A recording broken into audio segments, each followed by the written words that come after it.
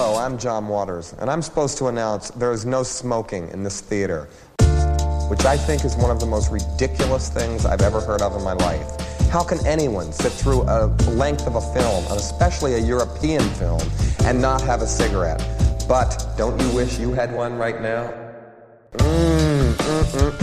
And I'm telling you, smoke anyway. It gives ushers jobs, and if people didn't smoke, there would be no employment for the youth of today. So once again, no smoking in this theater.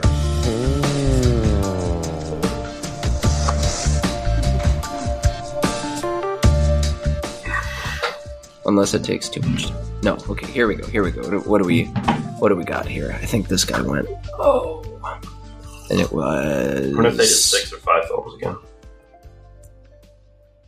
Oh, I can't remember. Too much. 6 is too many films for a horror film. So they did, that's right, they did Reanimator, Eyes Without a Face. Looks like they also did Just Before Dawn, which I've never heard of. Carrie, Dark Knight of the Scarecrow. Might have been one that they played. Trial on Horrorthon number 5. Did they play 6? Let me double check. I know this is very important and prevalent to the episode. And the 6th one was The Brain from 1988. That sounds like a pretty good... Sounds better than ours. It does sound better. Well, I've been to a couple. It sounds better than one of the ones I've been to. Yeah, I'd have loved to see Reanimator at the trial on. That's true. Dark Knight of the Scarecrow is supposed to be pretty good too, right? Hadn't he been looking for that one for a while, or am I thinking of something else? Looks like it's a made for television film. Oh, really? You might be thinking of the the Goosebumps book, the Scarecrow Walks at Midnight. That's probably what I was thinking. Dark Knight of the Scarecrow has great reviews from my friends on Letterboxd. Yeah, I've heard it's good. Huh. Yeah, wow. Yeah. All right. We're not talking about... Oh, God, Jason's been recording. It's my podcast, and I get to choose when we start. Do you think people abbreviate it as DNOTS, Dark Knight of the Scarecrow? Probably. That's what I would do. The DNOTS? DNOTS watch? DNOTS, peanuts. You could go donuts, you could go D's nuts. A lot of mileage on this bit, Jason. A lot of mileage on this bit. Keep it going. Yeah. No, let's just do this. Well, I had to announce my triumphant return to the podcast after 7 whole days away.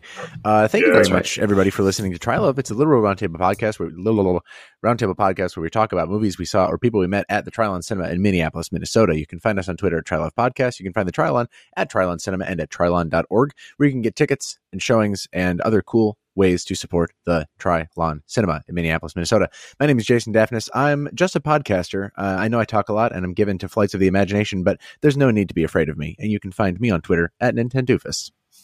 Just because I'm on a podcast doesn't make me a podcaster. I'm Cody Narvison, and you can find me on Twitter at Cody_BH. That was literally the one I was going to do, Cody. Well done. And I would just like to say it's all downhill from here, Harry. I'm Harry. You can find me on Twitter at Shiitake Harry. My name is Aaron, but you can call me Quentin Tarantino because I like the movie Road Games and Feet. You can find me on Twitter at RBPlease.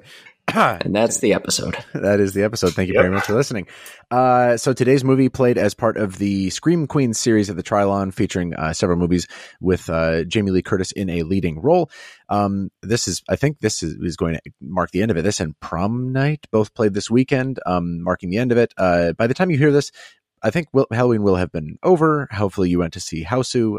But hey, this was a fun movie to cover. So I'll let Aaron actually take it away with introducing the movie, etc. Yes, we are talking about Road Games. Oh my God, please give me your psychic energy to get through this summary with a cold. Thank you. We are talking about Road Games, 1981 film directed by Richard Franklin. Stars Stacy Keach and Jamie Lee Curtis. Keach plays Patrick Quid, like the form of money, an American truck driver in Australia who is given the assignment of delivering a truckload of pork to Perth, where a union strike has stopped meat production in the region. Quid plays games on the road, you might say road games, to pass the time, and also spends time with his cute little pet dingo. Reports on the news speak about a serial killer who's been traveling all over the country, killing young women, mostly hitchhikers. Quid himself picks up a number of hitchhikers, including Pamela, also known kind of colloquially as Hitch, played by Jamie Lee Curtis.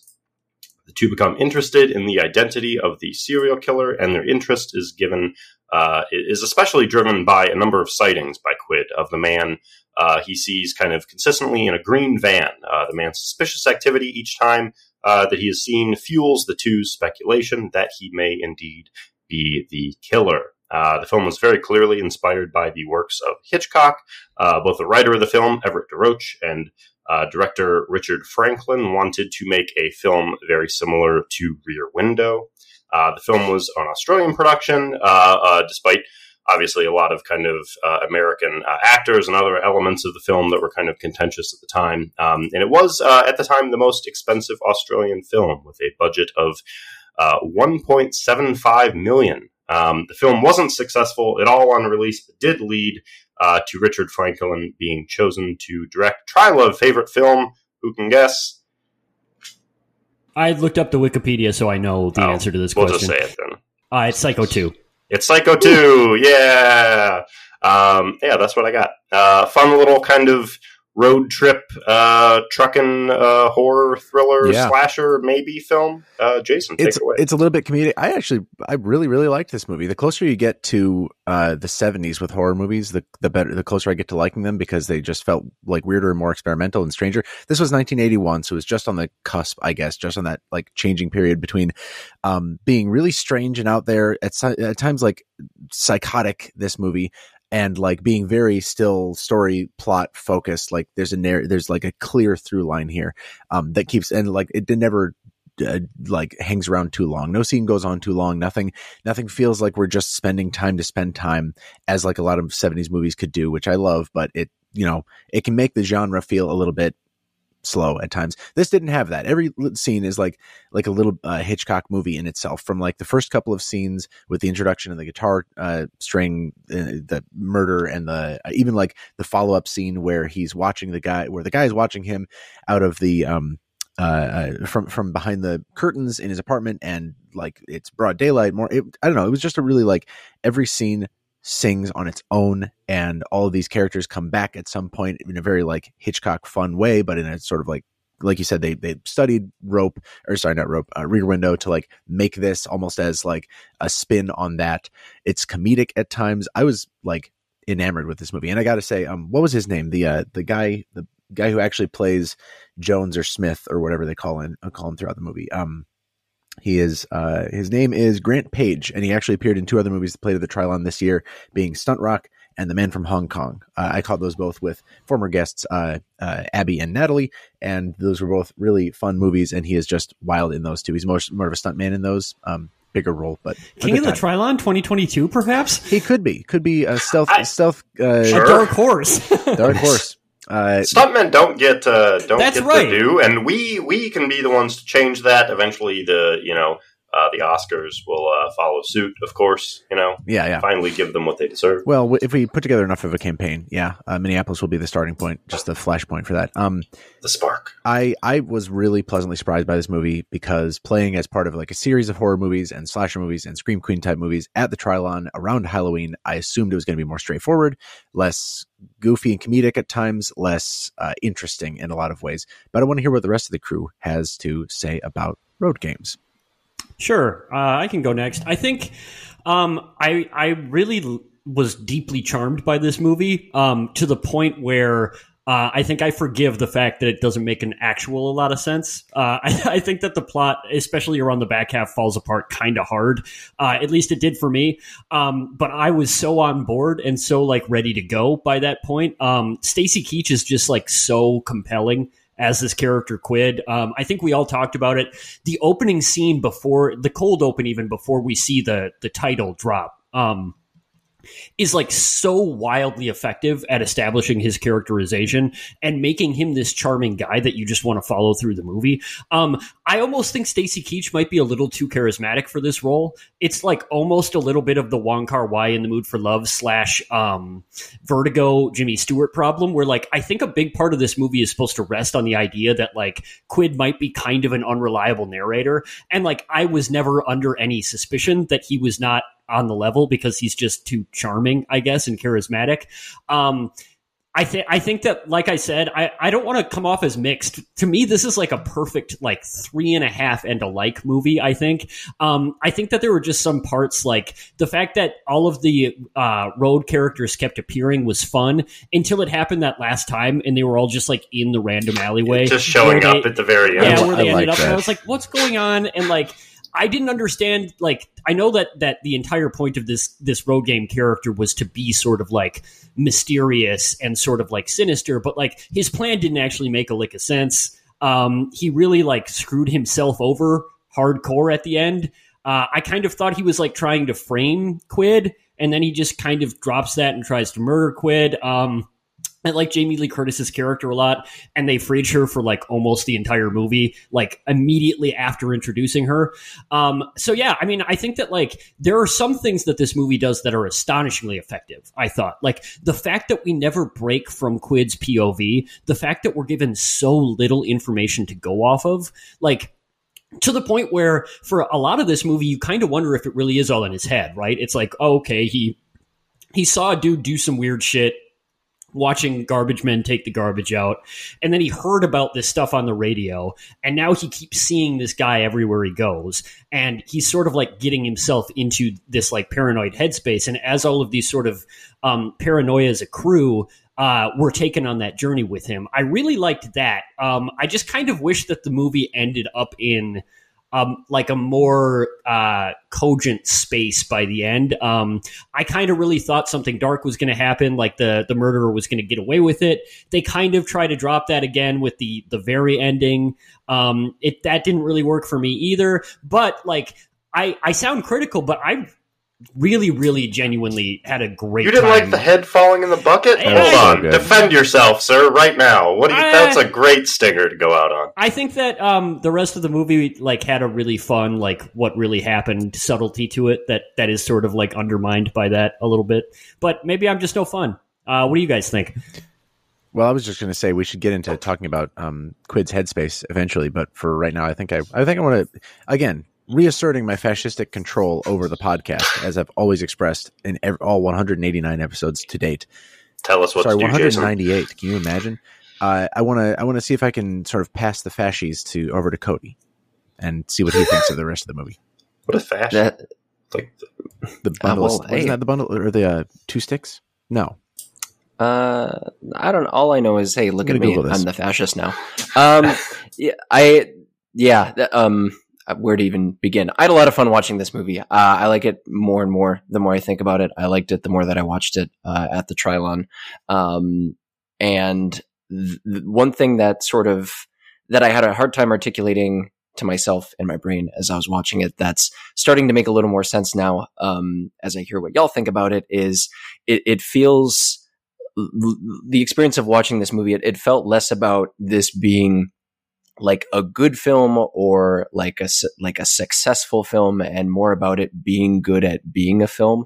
Like the types of sequences that I liked the most, or even that just like stood out to me the most. And like for as like overly conscious and like, you know, on the nose as they might be, like the sort of I Spy game in the car, pointing Quid and his annoying hitchhiker passenger to the guy burying a body on the side of the road, just like that little, just like, oh, like look at this, look at that guy burying the thing, just like that sort of again, not so subtle device, or like the car alarm playing at that truck stop as a sort of overture to that bathroom scene, of just like, hey, this guy's got balls, and he's got an alarm on his car that's going off, and it's just going to play as like the diegetic sound for this entire scene, and just like put you on edge very obviously and pretty egregiously.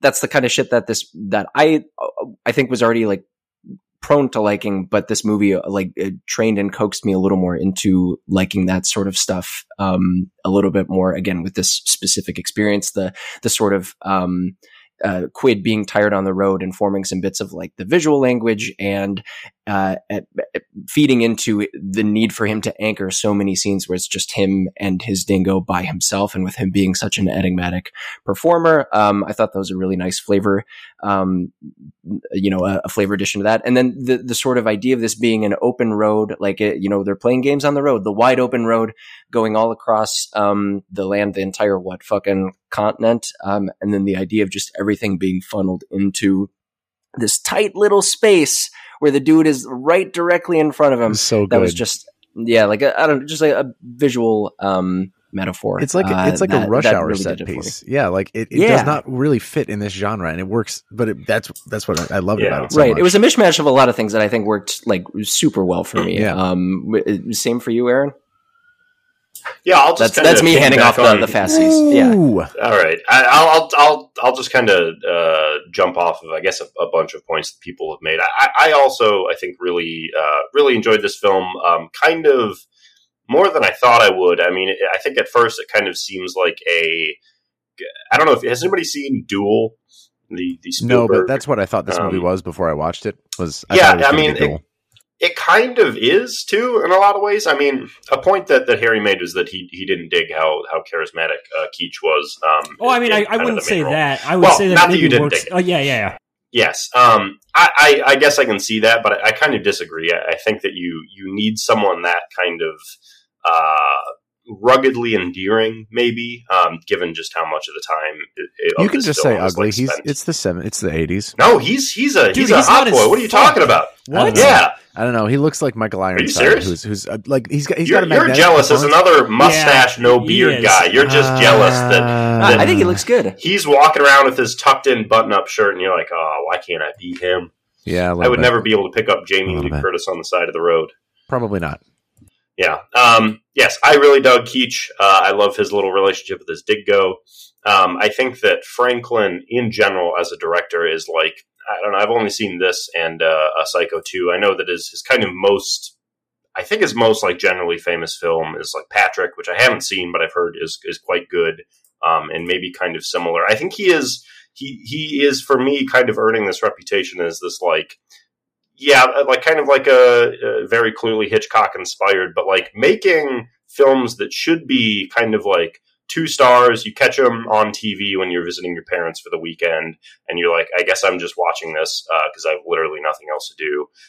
And then like, oh, that was actually surprisingly well written, right? Like this should be a 2-star movie, and this is I think quite a bit better than that a film. And I just really dug it. There are a lot of smart elements that I think in a weaker film wouldn't be there. I think the stuff about the weight of the truck with these 2 very clearly women's bodies kind of cut up in the back. Like, I think that all is very intelligent. I do think I agree a little bit with Harry that maybe there is a cohesive whole that's not quite there, but like all of the elements are like just enough to kind of push it past. It's just so fun. It really is. It's just like it's one of those movies where I think Cody, you had said something, and I'll pass the fascies to you in just a second, Jason.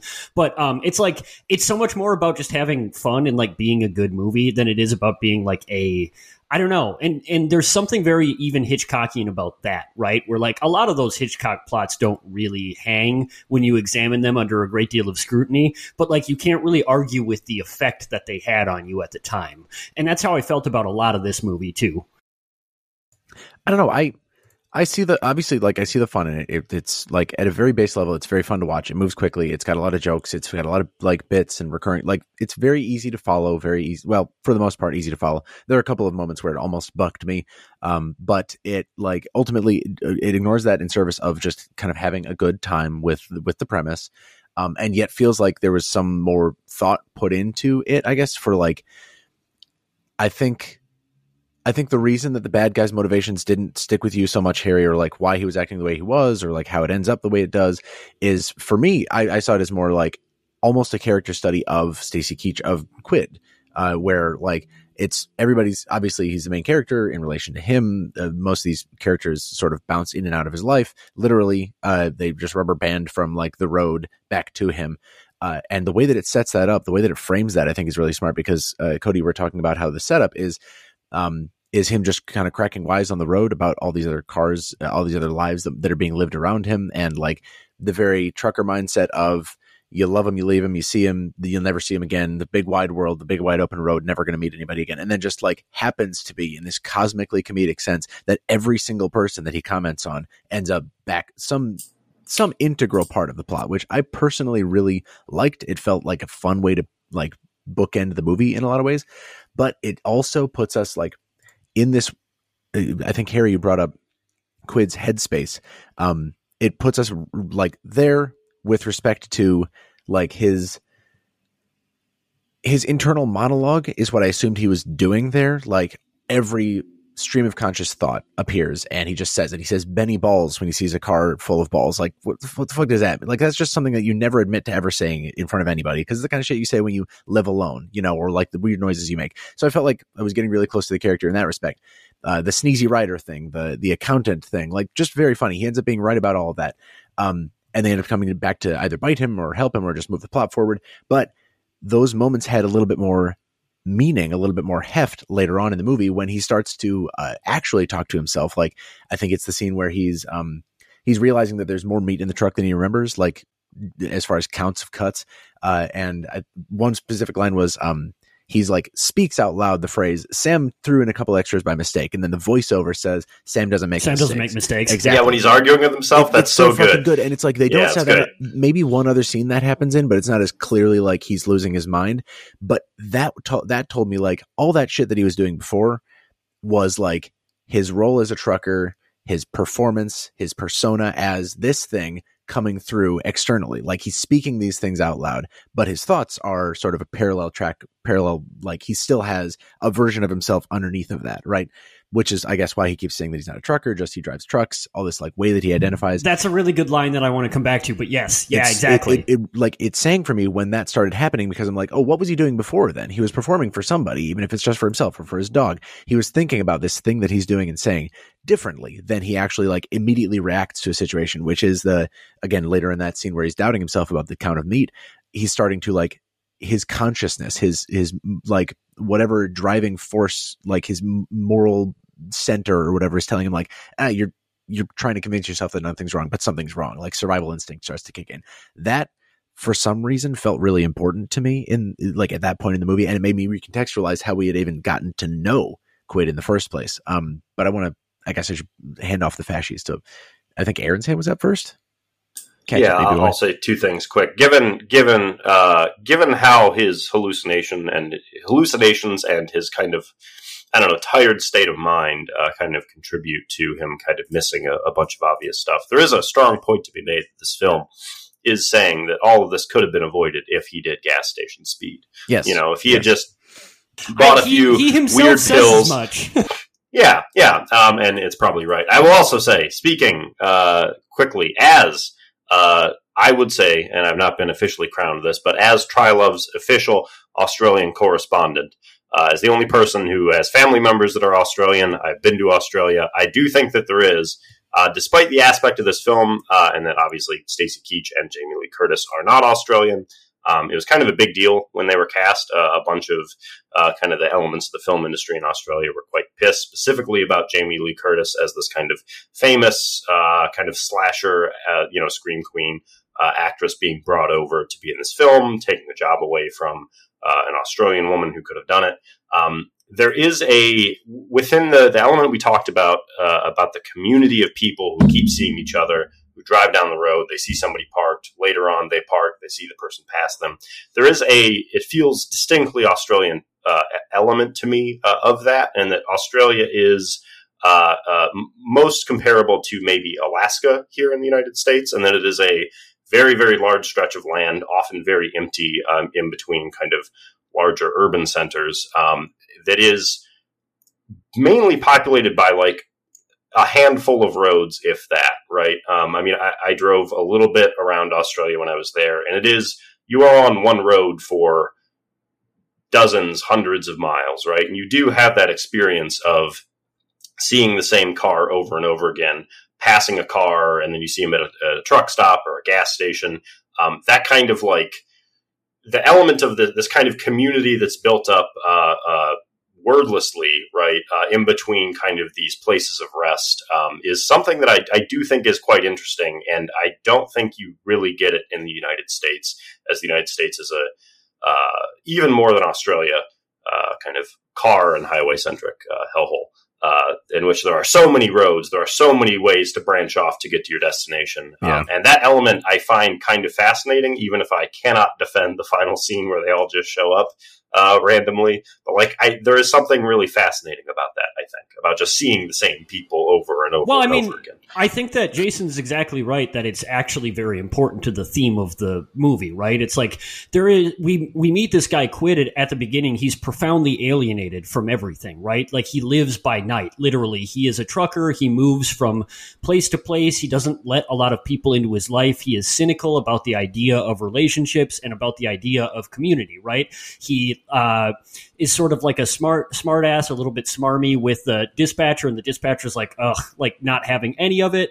And this is a movie about him sort of like finding his reason back to being in part of a community, right? Or like realizing that even as somebody who's sort of on the periphery, he has some skin in the game, literally and figuratively. That's what Jamie Lee Curtis represents, right? Like she's the guy, the woman who's trying to like involve him in this. She's like, you told me this story. We're going to do something about it, right? Like we're going to get involved because we have to get involved. And he's the reluctant hero at that point, right? He's the guy who's like, no, like I'm just trucking. Like I don't need to get involved with this. It's nothing but trouble for me. And that like compulsive urge to detach and to alienate is actually a big reason why he can't see what's happening, right? Because he like almost immediately misogynistically begins to doubt that Jamie Lee Curtis's character, Hitch / Pamela, was really kidnapped. He thinks that she might be like in on it at some point with the murderer or something, or that she is just like having fun with him. There's a really weird sort of suspicion, and that's sort of the dark half of that community that we were talking about, right?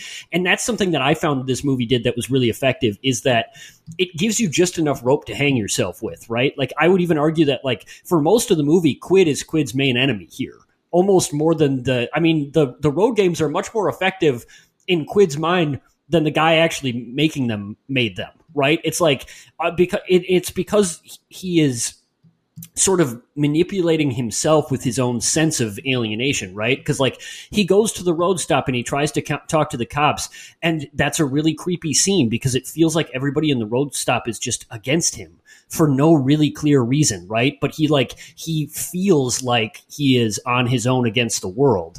And, you know, he has like these encounters with these people on the road, and sometimes they're like strangely antagonistic, like in the case of the boatman. And so it's really interesting, right? Like it's a really interesting movie about how like you can see how Quid sort of like became the outcast that he is, away from society. And then we see him get pulled back into it, right? And there's something kind of humanizing and very communal about that, which is, you know, I really like the repeated insistence on having those road characters continue to appear for the most part. For that reason, I think it's actually part and parcel with a big element of what this movie's doing. Agreed. And I love the points that I guess all three of you guys have brought up, and adding my own commentary, I guess, to the discussion of like the antagonist or like flavor of antagonism in this movie. Especially towards the last act, I couldn't help but like I was just rattling off a bunch of movies that this movie reminded me of. We already talked about a few of them, but like the idea of the primary antagonist, or like the person representing like the opposition, you know, in Quid's case, it's this guy in the green van that he's chasing. There's something particularly frightening about antagonists who are silent, who eventually like they get more scary once you either give them a voice or you feel their presence in some way. And like that's what the first couple acts of Road Games are. And, you know, thinking about, you know, so yeah, this movie, it's a big open road, and there are just like touch and go moments where he feels the effects of this guy who he gets the, you know, Jones or Smith or whomever, who he gets to feel is a pretty bad dude. And it gets that, you know, kind of more recently, Harry, what you were talking about with that feeling of alienation. It does feel like, whether it's real or perceived, that the entire world is against Quid. Rear Window, you have a guy who's stuck by his window. He's looking out at a world that he can only see but not interact with, and nobody believes him. And it's, again, that sort of perceived like, well, it's me and nobody else. Well, it's me and Grace Kelly and my caretaker and Thelma Ritter, I believe, and nobody else. But you get the idea. I thought of Black Christmas while watching this movie. Again, sort of not necessarily silent antagonist, but not one that we concretely see. We hear the voice in various moments. I'm not going to talk too much about that movie. Y'all should watch that movie, and then listen to our episode about it. Plug in the podcast, self-promotion. But there are a lot of, especially in our discussion about it, we talk about a lot of the sort of societal constructs that make it difficult for a situation like this to play out favorably for our heroes. And it does, in that sense, it feels like the entire world versus just a small group of people. And honestly, even thinking about scenes from All the President's Men, where there's this like feeling of being followed. You don't like the enemy is just like the government, but there is not so much like Bill Government is chasing me through this parking ramp. It's not anything like that, but just this feeling of paranoia that I think all of these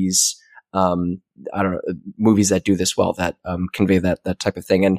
And in this particular case with Road Games, it, as corny as it is, having the quote unquote the entire world come through at the end and see the truth firsthand, there is something, again, corny, but just vindicating of like, aha, see, look, Quid was right the whole time. Now you all have to eat shit. And the fact that he almost got away, you know, it plays very it's, I don't know, Australian movie playing in that moment a little bit ham-fistedly into like the Hollywoodism of like, just like, oh, don't let him get away, he's so close. But I don't know, I was about it. I had already invested, you know, 100 minutes into it. So yeah, I'm about that. Yeah, fun antagonist. Fun Jones or Smith or whomever. Not fun what he was doing, but I got a kick out of seeing him and not seeing him. A note on the ending. I like that, like, the whole movie is sort of balancing those two tones of like a little more lighthearted, a little more funny and weird and coincidental, and obviously the very gruesome, grotesque acts that Jones or Smith is actually doing. And I think the ending is kind of like, in as much as you can make both of those things part of one concrete ending, I think it does that. Like, again, the ending is such that like Quid catches the bad guy, almost he knocks him out. He almost kills him in return with the guitar string garrote, and then a crowd forms around him. It happens to be all of the people that he met on the road and local law enforcement and everything. And there's a crowd, and it looks like Quid is doing the killing. So the police sort of detain him against the wall. And then at the same time, and it starts to be like, everybody points at him and says, oh, these coincidences. I saw that guy on the road and he like attacked me with his dog, or he almost pushed me off a cliff, and all these other things. And so it looks like he's not going to get away, that Quid is not going to get away, that the bad guy is going to walk away clean. But then they pull Jamie Lee Curtis out of Jones or Smith's van, and she says, of course it's that guy. Like, who are you talking about? Like, you jerk, she says to the police. Like, it's that guy. He's the one who kidnapped me. So, and then, you know, things end up okay, and Quid still is on the hook for hundreds of thousands of dollars in private property damage. But they do get away. Everything ends up okay. But in that moment, it's like it flip-flops for maybe like 2-3 minutes on what's actually going to happen with the ending, and ends up, I think, in that sort of space you were talking about, Harry. I cannot argue that it's like a strangely dissonant moment, because it's like, wait, you were leading me down one path for a second and then suddenly switch me to another path, and I'm just supposed to be comfortable with that new path. And like, there's no other complications, there's no twists, there's no like demarcation of like, this is what we're saying about the end of the movie. And it's like, no, not really. Yeah, I mean, we sure are lucky that right? the guy who the only thing we know about him is that he kills young women, did not kill this one young woman that he kidnapped, even though that was the thing that he does. Well, boy, did that make it easy for her to just sort of disarm the entire end of the movie.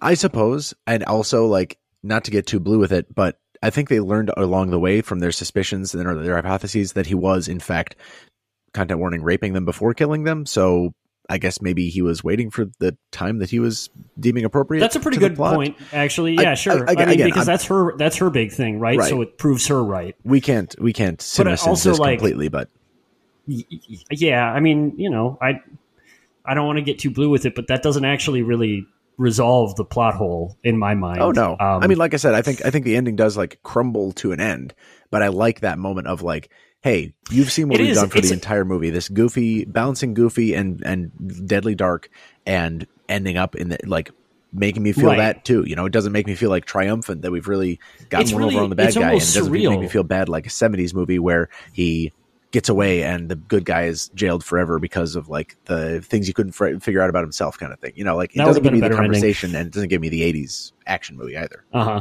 Yeah, I mean, I really like the surreal quality to that, right? The way that the movie, like, almost literally opens up. Like, the fourth wall crumbles, and, like, literally the entire cast, like, the end of a play, is sitting there watching him.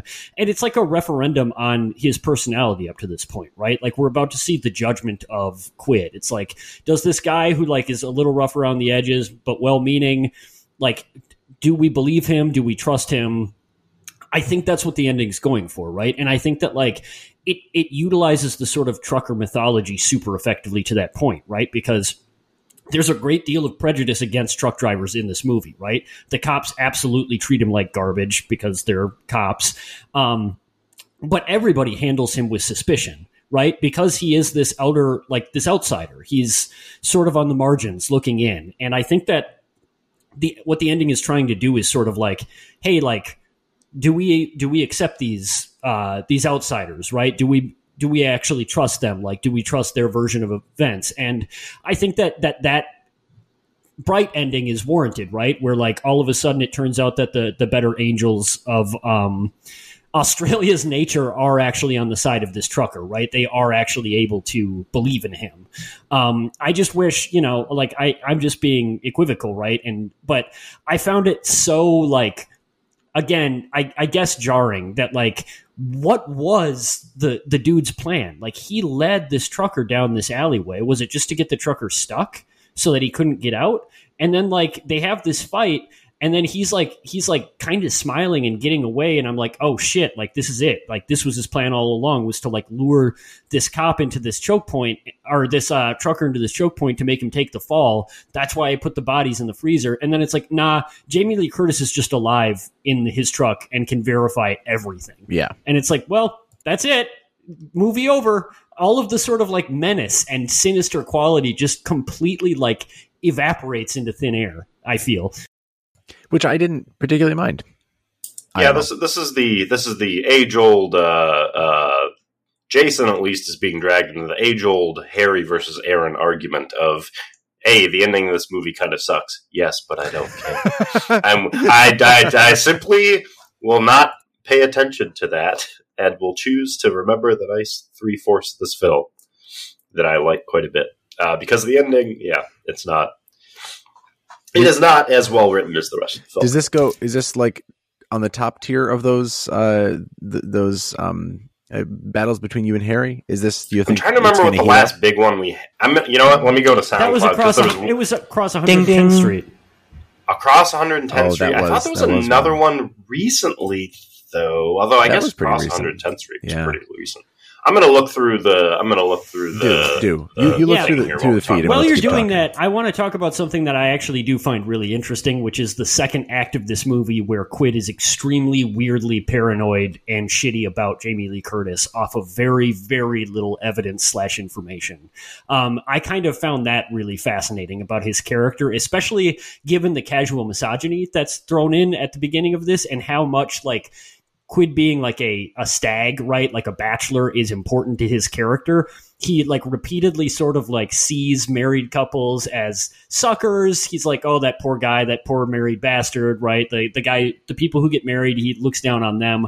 And then this thing happens, right? Where he picks up Jamie Lee Curtis. He screws up and Jamie Lee Curtis gets kidnapped. And he almost immediately is like, oh, well, she was clearly, like, in cahoots with him, and they set me up for unclear reasons, right? Or something. Let's talk about his headspace there. maybe I missed it, but I didn't get the. Also, real quick, the film was Girls of the Night. Was the film that we were? Yes, Girls of the Night. I was right about that too. Wrong, Harry. No, but I didn't get the feeling that he was. Did I miss some line of dialogue where he was saying that they were conspiring against him? Like, clearly, he thought that she was having sex with him. Yeah. And there's clearly a lot of like sexual psychology wrapped up in that I think is true to the character and feels coherent to me. I don't think he's like a great. He's not like a perfect guy. I think he's generally a good guy, but. Clearly has hang-ups around his age and younger women. Right? Is that I wish that we had explored more of that, I guess. Because, like, we get to see Quid unraveling, right? In the sense that we have those two scenes where he's talking to himself. Clearly he's not in a great headspace. There's that amazing Hitchcock shot when he realizes that he's being set up by Smith or Jones, and the world darkens around him, and we go in on his face. There are some really great moments with like floating eyes that are very Hitchcockian. Mm-hmm. The sort of like tail lights on the cars in front of him become these sort of like menacing eyes. It's so good. It's all really good, but like he doesn't actually unravel. Like, I don't actually think he was ever actually like in that weird a headspace. He never even really gaslights himself. He's mostly just like the closest we come is that like when they are at that rest stop and he hears the newlywed couple having sex, he assumes that it's Jamie Lee Curtis and the maybe murderer. But at that point, I was like, does he still think that guy's a murderer, or does he think that this was a prank? Okay, but like then how are they not in cahoots? Like if he thinks, oh yeah, that guy's a murderer, and he and Jamie Lee Curtis are having sex after Jamie Lee Curtis talked to me all about this. This seems very. I don't know. I think you're missing. I think what happened was when he noticed that she was gone from the auto repair place after he gets out of the bathroom and the sneezy rider. I think what happened there was he thought the murderer got away with her, and he's going to follow her on the road and he's going to whatever. I think then when he hears sounds of pleasure in the woods and hears somebody crying out for Harry, I think he then thinks, oh, Hitch ditched me for somebody else named Harry, like not the murderer. No, but there's a scene where he sees them together in the van, and he says, "Oh, she doesn't really look like she's been kidnapped because they're riding side by side." She has like gotten a ride with him. He is a slightly younger, not a trucker, but kind of in a similar position. She's a hitchhiker, and that he is partially wrapped up in his own kind of fears around his aging and her being a younger woman, but also he thinks that she's actually really enjoying this time with this person I've been building up as the serial killer, and oh wow, what a fucking asshole. I don't. It's not like they're conspiring. It's that he is like kind of upset that like she is having sex with her, enjoying the company of this person. I think that he has these similar hang-ups. The movie agrees with you, but they were so like she was prompting him to get into the murderer story back when they were together. You know what I mean? It's like it feels weird to me that he would immediately drop that, I guess, and just be like, oh, I guess she was just like playing a prank on me. She was having some fun, and like now her like boyfriend picked her up or something. I don't think it's a prank. I think he's just upset that she is ostensibly having sex with a man that she was just kind of talking up as this murderer a little while ago. You know what I mean? I don't think there's any sort of element of prank here. I don't think she's like, he's going to listen into this. You know what I mean? I guess it just strains my credulity in any sense. I just do not see how Quid could have come to the conclusion that he comes to here. It's just like, I don't think it, I get from a character perspective, but it feels really strange to me that he would be like, oh, like she dumped me for this murder. And the thing is like, he's like just jealous of that. You know what I mean? I don't know. It doesn't really operate for me. Cody, you look confused, boy. Yeah. No, I'm just processing everything and thinking about how to frame this next thing. Pick sides. I don't know. I'm coming at it from somewhere different. Somebody tell me what side of the spectrum I fall on. But when I was watching those scenes where Hitch got picked up and Quid is following them, and to me, it like I didn't think as much of that more than, oh, this is Quid vocalizing his thoughts about just like whatever's going on because he has no other means of like he has no other means. It's not to just like rope in another film that I think we all like better than this one and is one of the best, but like Rear Window, like he doesn't have people coming into in this particular moment, he doesn't have somebody other than a dog in his truck that he can like converse with and like talk through these things a little more rationally. He has his inner monologue that he is both, I can't remember offhand if there were narrations or not, but he's also just like saying the things that he's thinking. And like, not all of it is particularly rational. A lot of it, I think, is very pointedly all over the place. And like that particular thread, I mean, it didn't make a ton of, I think it's clear it's not supposed to make sense to us to like come across as like a rational thing. Like, like obviously, like the person that she's with is a bad dude, and this is like him taking a moment to like explore an alternative, like because he's him by himself and he's paranoid and he's thinking about all sorts of random shit. It's like, oh, what if she's conspiring against me? It maybe in retrospect, it felt a little weird that they took maybe a couple minutes too long to settle on that. I think that maybe it misdirects sort of a little bit, but I guess I'm also just, I don't know, seeing some early, not to invoke Romero for the millionth time, but just like watching some of his earlier works of like shitty dudes thinking like all sorts of random things and then juxtaposing that with what actually comes out on the surface, like what actions unfold, what are the things that he actually says to like, what are the rational things he says to, other people. I think that, I don't know, that duality was sort of interesting to me. And obviously Quid goes a little bit off the edge and kind of goes, off the rails, but I don't know. That's sort of what I was kicking around. I'm pro weird Quid thoughts, ? We'll get it trending. I think that Quid's thoughts there, although, certainly a little misogynistic and kind of ill-conceived, are, I think that everybody can kind of slightly relate to just being a little bit by yourself too much, being in your own head about whatever the thing is you're thinking about. And then like the minute you talk to a single person, you're like oh yeah, no, I was thinking some dumb shit. That's a huge, really great thing that this movie does. I just think it really, really biffs it there because I don't actually think Quid gets that weird in this movie. I would like this movie more if he really went off the deep end. The way that they're kind of suggesting using the Hitchcock trappings that he does, my problem is that I don't really ever think he gets there. Like, honestly, I think that, like, we have two scenes where he sort of, like, talks to himself and we're like, uh-oh, he's been awake too long. And they, like, set it up that way. But, like, he never, I guess if he articulated something as extreme as what I guess we've come to the conclusion, or you know what I mean? Like, I couldn't even follow his paranoid thinking at that point. And I don't really think that the idea was that I wasn't supposed to. I just don't think that there was anything there to follow. And I wish that, like, I think that for a movie that's supposed to be this sort of like psychological character study, I wanted a clearer through line into what he was thinking in those moments. I guess the way that I was getting into, or rather that I was penetrating his conscious, his actual thought space was through one, his like audible external monologue, and two, all those like aphorisms and bon mots he has about himself, like the "I'm not a truck driver, my dog's not a dingo" kind of thing, all sort of crumbling by the end of the movie. I don't know if this sparked any thoughts in anybody else, but like the dog ends up barking, even though he said he's a dingo. He doesn't bark. He's a silent dog. Dingoes do bark. I'm sick of it. I don't know why this film got away with that. Dingoes do bark. I'm not going. A ludicrous point. Listen, I know that you're the local Australian. I'm the Australian. You're not an Australian. You are not Australian, and the guy who made this movie is Australian, so I'm going to be okay with How dare you? How dare you? That's not a thing. And like. And I sort of mentally, once he started saying things about himself that sound like self-mythology, I'm like, okay, so the movie's going to try and unwrap those at some point, crumble them, bring them, like, shine a light on them and make them untrue somehow. And it sort of did that for me. Like, with those two things in particular, the dog ends up barking right at the very end after the climax. Just because I don't drive a truck doesn't make me a truck driver. And then, like, the whole concept of, today's pigs or tomorrow's bacon kind of thing.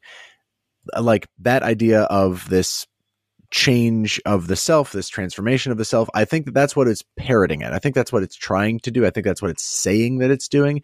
I think, Harry, what you're saying is like maybe there's not a whole lot of marrow in that bone, but I see the bone. I still see like both endpoints of those ideas are these like things that they say about themselves, these like ways that they define themselves to the world, and then how they actually are. Like the whole idea that Pamela has like a nickname that he does not stop calling her, that she is like an heiress that is on the lam looking for excitement rather than living out the prescribed life that she was set to live, kind of thing. I don't know that it's like hugely original. I don't know that it's like very strongly executed here, but I think that among the very fun, like just watchable tone of the movie, I enjoyed it. I liked that it felt like a little cherry on top of the thing. Like it felt like what other movies wouldn't try to do if they were just going straight slasher or thriller with it.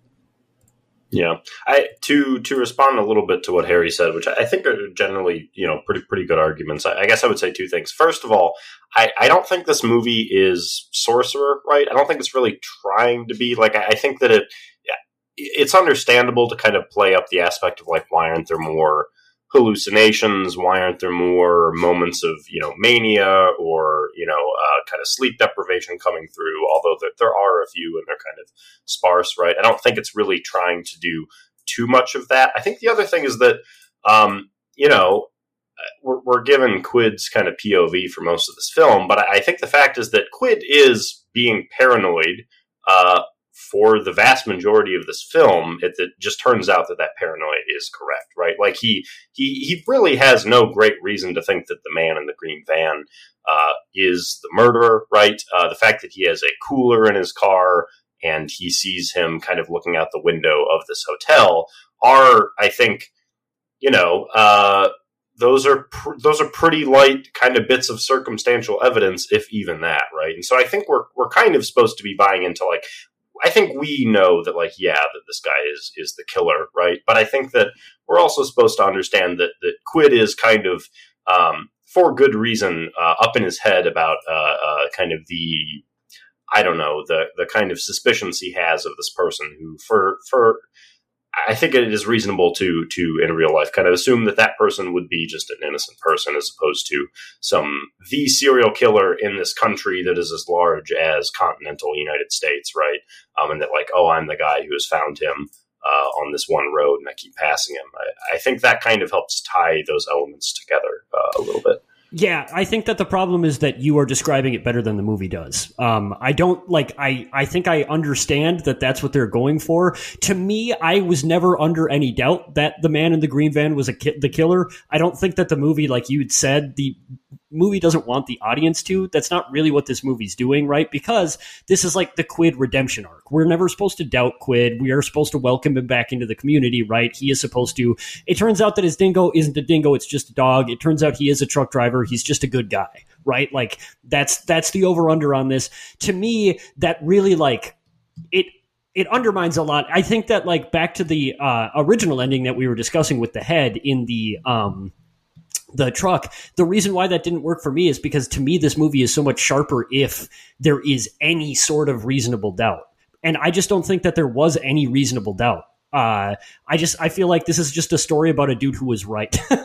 And I think that like maybe if they had played up or if they had sort of admonished his weird feelings toward Jamie Lee Curtis a little bit more, or if they had left it a little bit more open-ended, or if they had sort of like delved more into where his paranoid suspicions were coming from, that would all like sell a little bit better. But to me, it's just like they don't actually get far enough to do the Hitchcock thing with his paranoia that I think that they're trying to do, I guess. But your mileage may vary. Hey. Yeah. I think that's a good way to put it, is that I think I saw enough to be satisfied by it. You might not. It might hang you there in that middle spot. Speaking we'll of just have to vote on it as a podcast. Majority wins, folks. Majority Who enjoyed wins. this film? I'm voting for I it. voted. All right, Harry, you're outvoted. This is officially a good film. Hey. We give the podcast thumbs up. I love nuanced Democracy conversations wins. About podcasts. Yes. I will eventually have a sound effect for this, but I'm going to open up the junk drawer. Maybe at episode 200, I have a good like squeaky, and then just let stuff rattling inside. I have a really squeaky one at my current apartment, so maybe then. But I'm going to open up the junk drawer real quick for any lingering thoughts that we have. I do have a couple of my own that I'll get off the top of my head. there's a union dispute going on in the background of this movie. And I think, is Pat a scab?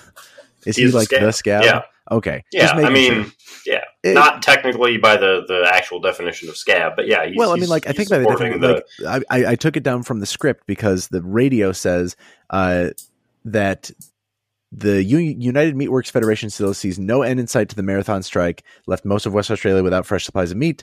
Union denied allegations that Union strong-arm tactics have been used against the United Metalworks accountants, Mr. Floyd Day, who is one of the guys in the car, the husband of Summer Day. Very funny. Very funny. Yes. Although it is alleged that Mr. Day and his family have fled interstate. I was just making sure that I was reading that correctly, that he's hearing these things and maybe just ignoring that he's a scab for the. I don't know if he's the guy who cares too much about being a scab. He is just the guy in the truck, right? But also, I like once they get to that town where they were talking about, where he starts to build this conspiracy in his head about everybody, like. I thought, honestly, the movie was going into a place where, like, oh, Grant Page's character, Jones or Smith, actually has incredible influence and power, and he's, like, actually gotten the police to work against Quid and, like, make everybody suspicious of him. It seems like that's just the portrait of, like, rural Australia that the director wanted to paint, which is starkly, like, I think the first taste we get of it is in that scene where he's trying to get the police on the phone to, like, explain what's going on, like, give them information about the guy in the green van, and the whole scene starts with, like, a 360 shot just from the center of this room, and starts on a gigantic mural, like, apparently painted by local artists of UK colonizing forces just murdering indigenous peoples, and then goes to, like, the cowboy people and like just the very quaint, downstairs at a hotel type vibe that this bar room has. And I don't know, it was just like an interesting tone to strike in the middle of this movie. Like they wanted to somehow acknowledge that, yeah, this isn't a place that has welcomed outsiders, nor has it like been treated well, the local, like actual indigenous people forever. Also, it's very funny when the cop says that what meat is hung, men get hanged. That is very good. Good line. That is a good line. Yes. Those are my junk drawer thoughts. Anybody else? Wow. Yeah, I mean, I think that the paranoia that it sets up in moments like that is really effective. And I think that, like, at my favorite parts of this movie, it does exactly what you're suggesting, Jason, which is that I was generating plots in my head, kind of like Quid was, right? Where it was like, okay, what's going on? Like, I figured out pretty early that I thought the killer was trying to set up Quid by hiding bodies and meat, but I was like, okay, like, for what purpose is he doing that? Is Jamie Lee Curtis in on it? Is everybody else on the road in on it? What's happening with this, right? I think that, like, I really like the open-ended sort of paranoia that this movie drives you into, I guess. Maybe that's why the ending doesn't work for me. I guess my only other shout out is that weird scene when the cop decides it's a good idea to crawl under the truck that they're trying to get their car out from under, so that they can see what's going on in front of the truck. And then, of course, he gets all tangled up in Chekhov's wires that were brought up in an earlier scene. What the hell was going on with all of that? I mean, it was really effective in the sense that it kept, like, cutting between all of the different action that was occurring, right? Like the cop car was trying to get out of the back of the truck. The cop was trying to get out from under the truck. Quinn and Smith or Jones were grappling in the front of the truck. But I was like, this is wild. I liked it, but it was sort of messy, I guess, in a way that was both kind of fun and frustrating. It was messy in the same way that the, like, boat destruction scene was. Like, this is over. This is out of hand. Like, this did not need to happen, and yet we wanted to, like, show the goofiest, funniest thing we could in this scene. And it's that part rocked. Poor Lady Luck 2 exploding. Really yeah, that was pretty funny. Was it the same thing stuck underneath? It was just pieces of the boat at the end that were keeping the car. That's what I thought when the guy, repair at the wait stop says there's a bunch of shit tied up. I was like, it's got to be the rope from the anchor, or like right? the anchor. Yeah. Anyway, then I'll do like the reverse version of the same squeaking sound effect. Look forward to it in a few episodes. But for right now, Harry, you and I have something to intro, and it's the final segment of our show. Yes, it is the segment we like to call Cody's Noties. Wow. Thank you, gentlemen, for that introduction from Down Under. Folks, we're going to play some Try Love Feud, but this time we're going to do it right. Before I explain further, I'll just note that Trivia Mafia rules are in effect for the rest of this segment, which means you got to use your noodles and not your Googles to find the answers you seek. You have been warned. Wouldn't want anybody to get DQ'd. I don't mean Dairy Queen. I mean disqualified. God damn it. I was hoping you meant Dairy Queen. Dilly bars for the winner is something I will not pledge. I will just eat them all myself. The shorthand is that this version of Try Love Feud will more directly embody the spirit of the Family Feud format. What I have for you gentlemen are 5 prompts. Each of you will be asked these prompts one person at a time, while the other 2 contestants are on mute and with their headphones off or deafened or whatever the case might be.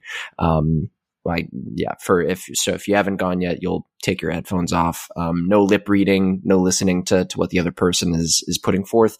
For each prompt, you will provide a guess for what you believe is a most likely answer to that thing. Every guess comes with, I say a 10-second window, but if you take too long, I'm just going to say tough shit and skip to the next one. We're on a tight schedule here, fellas. We got a podcast coming up in the lineup right after this. We got to remain in our time slot. And at the end, we'll tally up points based on where your guesses rank on the list of valid answers for each prompt, which will make more sense once we get to that part. But the order for this game will be Aaron, then Harry, then Jason.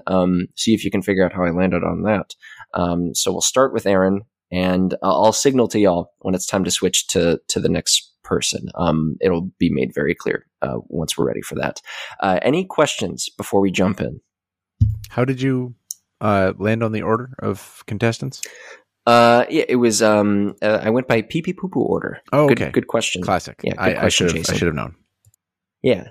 So I'm going to leave my headphones on. The other 2 are going to take theirs off. Yep. So you'll put yours on. Harry and Jason will take theirs off. If I answer, do I have to take mine off then afterwards? I think if you answer, you can leave yours on, but just stay on mute and remain poker faced. Can you? It's in your best interest to do that. I'll give a thumbs up. And then, I pulled. I guess full disclosure. I pulled pictures of y'all from Facebook from 2015. One for each hair, just for Harry and Jason. Aaron, since you're first, I didn't bother. Yeah. Also, you don't even have Facebook. Also, wasn't on Facebook then. That's right. Wow. Yeah. So it'll be made very clear when we're ready for the next one with y'all. But Aaron's up first. So if the other 2 gentlemen, go ahead and disrobe. Yep, do that. I believe both I can't hear. Yeah. Yep. Yeah. Michael Mann is a hack, overrated, extremely. Harry raises eyebrows. I don't think he's listening. Okay. Kurosawa can fucking studio. I haven't said this, but Studio Ghibli films are just fucking awful. All of them are bad. Spirited Away is bottom tier. Dog shit. Oh my god. No, sorry. Continue.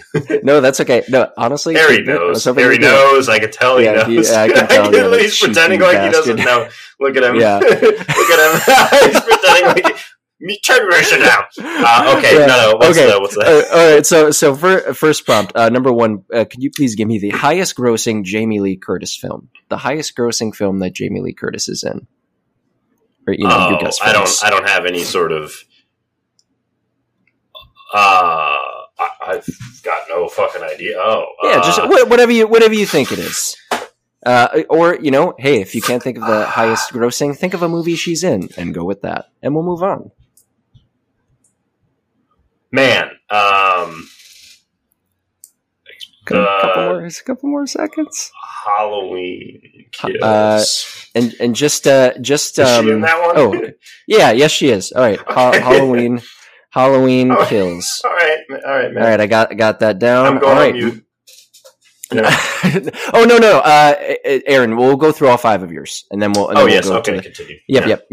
Perfect. All right. So number 2, the next prompt: the highest grossing horror movie franchise. Highest grossing horror movie franchise. This is the last one about box office. So the franchise that has made the most money is a horror. Let me think. Halloween, Nightmare on Elm Street, Saw.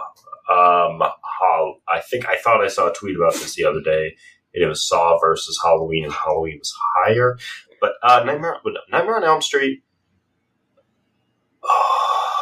I'm gonna go. Does Alien count? Does the Alien Extended Universe count as part of Alien for this, or are we just talking? I'm gonna go Halloween. I'm gonna go Halloween. All right. Here, Aaron's going Halloween. Yeah. And all right, prompt number 3: the most popular horror film on Letterboxd. Going by Letterboxd popularity, the most popular horror film. The Shining, Psycho, Alien could be up there. I'm going to go with the. Does Jaws count as a horror? How are you? Tick. I'm gonna go with Shining. Okay.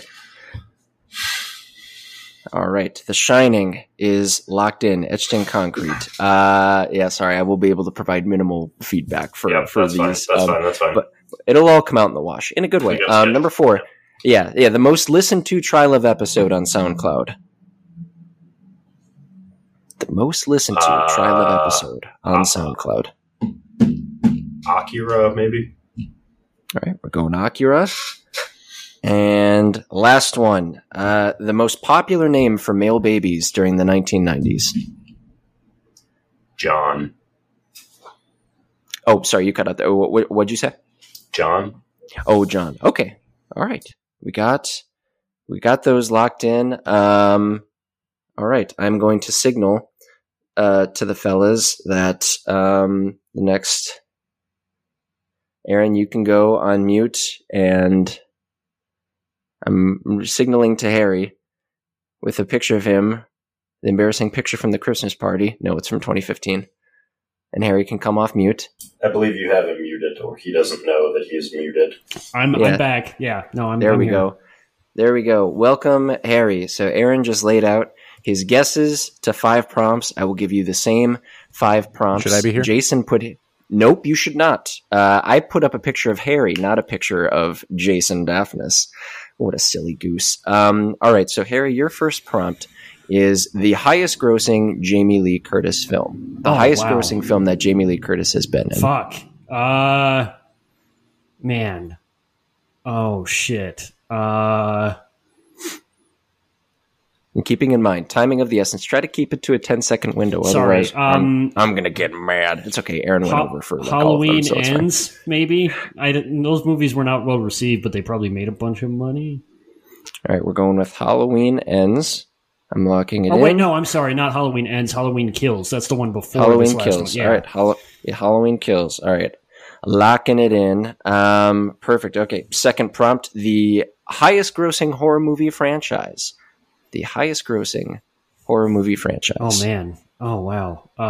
It's probably one I'll never think of. Shit. I'll just go with Friday the 13th. All right, Friday the 13th. Definitely not that. We'll find out. It's probably in Halloween. Due time. Anyway. We'll find out in due time. And then prompt number 3, the most popular horror film on Letterboxd. The most popular film with a horror flagged genre on Letterboxd. I wonder if Parasite. I'll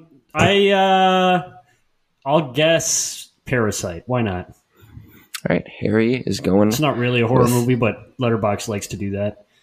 They do. Parasite, black and white. Trilove Feud makes me feel all right. Prompt number 4, the most listened to Trilove episode on SoundCloud. Oh, shit. Wow. It's... it's Damnation. No, it's not. I'll go with... wait, isn't it like... It's a weird one. It's like... Isn't Sanjuro very listened to? I don't think it's Sanjuro. I'm going to go with Indiana Jones. Harry is going with Indiana Jones. And the last prompt, the most popular name for male babies during the 1990s. Oh, wow. Is it Jamie? No, it's not Jamie. I'll go with Kyle. I know a lot of Kyles. Kyle? That's probably Minnesota biased, but, you know. Yeah, shout out to former guest Kyle Olson. Well, great. That is the 5th and final prompt. Thanks, I will now Cody. get out. Yeah, hey, thank you. And I will now get out the Jason Daphnis flag, and I'll wave it dutifully I can keep listening though, right? I just can't talk. Yeah. All you right. and Aaron can keep listening. know just that be on face mute. anywhere. Cha-ching. Maybe Aaron and Harry, keep your poker faces on as we get these 5 guesses from Jason.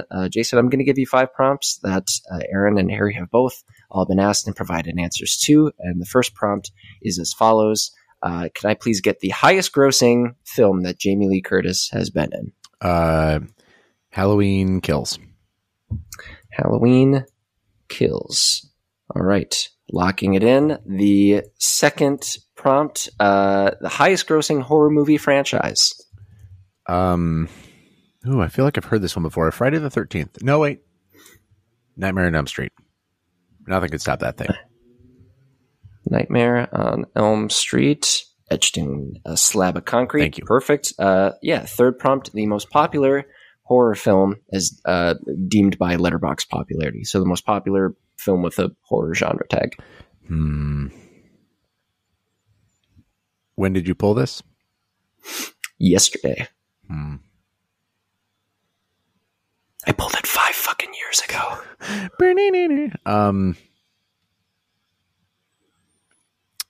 Yeah, whatever. I'll go Alien.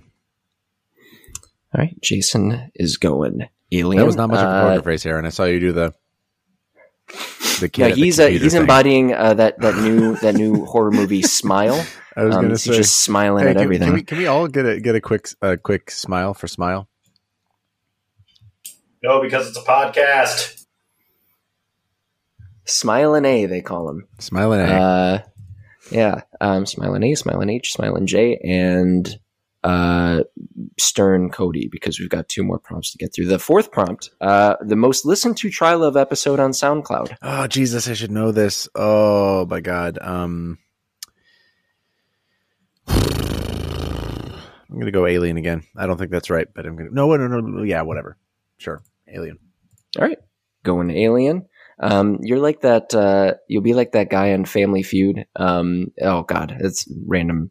I know. We've got a schedule to keep. My dad and I joke about it all the time. This dude on Family Feud who answered turkey for 3 straight questions. There's like, oh, it's something you get at the supermarket. A turkey. Oh, it's something you bring to the beach. And he panicked and was just like, a turkey. And I forget what the other one was. Shout out to that guy, and shout out to the 5th and final prompt, which is the most popular name for male babies during the 1990s. Can I get your guess for that? Can you repeat the question? The most popular name for male babies during the 1990s. Jason. You narcissistic son of a gun. All right. Alrighty. Okay. Well, everybody's already got their earbuds and headphones in and or on. Okay. So we'll bring everybody back into the fold. Thank you for issuing those guesses. I'm going to go through the prompts, and I haven't fully thought out how I'm going to reveal these, but I'll just say we'll take prompt number 1, the highest grossing Jamie Lee Curtis film. Everybody said Halloween Kills, and everybody comes away with 0 points for that question. Number one's True Lies. Yeah. Okay. Yeah. Knives Out number 2. Fuck it, I'll go through all these because they're funny. I probably won't do this for all of them. Number 3, Halloween 2018. Number 2, number 3, number 4, which would have been 2 points, Freaky Friday, and the last, the fifth highest film going by box office gross that Jamie Lee Curtis has been in is 2008's Beverly Hills Chihuahua. So there's that. We shouldn't have doubted the god James Cameron. We shouldn't have. We doubted him, and look where it brought us to ruin. Yeah, nowhere good. That's for damn sure. Highest grossing horror movie franchise. Aaron had the Halloween franchise. Harry went with the Friday the 13th franchise. Jason went with Nightmare on Elm Street. Interesting. Everybody came away with 0 points. And number one is the Conjuring franchise, which has somehow made so much fucking money. There are a lot of movies in that franchise now, and the first one was pretty good. Yeah, I like the first one. So everybody's all tied up. Still not very much anybody's game. Number 3, the third prompt, was the most popular horror film on Letterboxd. Aaron guessed The Shining. Harry guessed Parasite. Jason guessed Alien. the lone person coming away with points for this one is Aaron with The Shining, which was number 3 on the list. So 3 points. To be wrong about that one. Yeah. I guess I'll read all those because they're quick. Midsommar, Get Out, The Shining, The Lighthouse, and Black Swan. Those are your top 5 horror films as deemed by Letterboxd. Black popularity. Swan? Yeah. All right, Black man. Swan. All right. Yeah.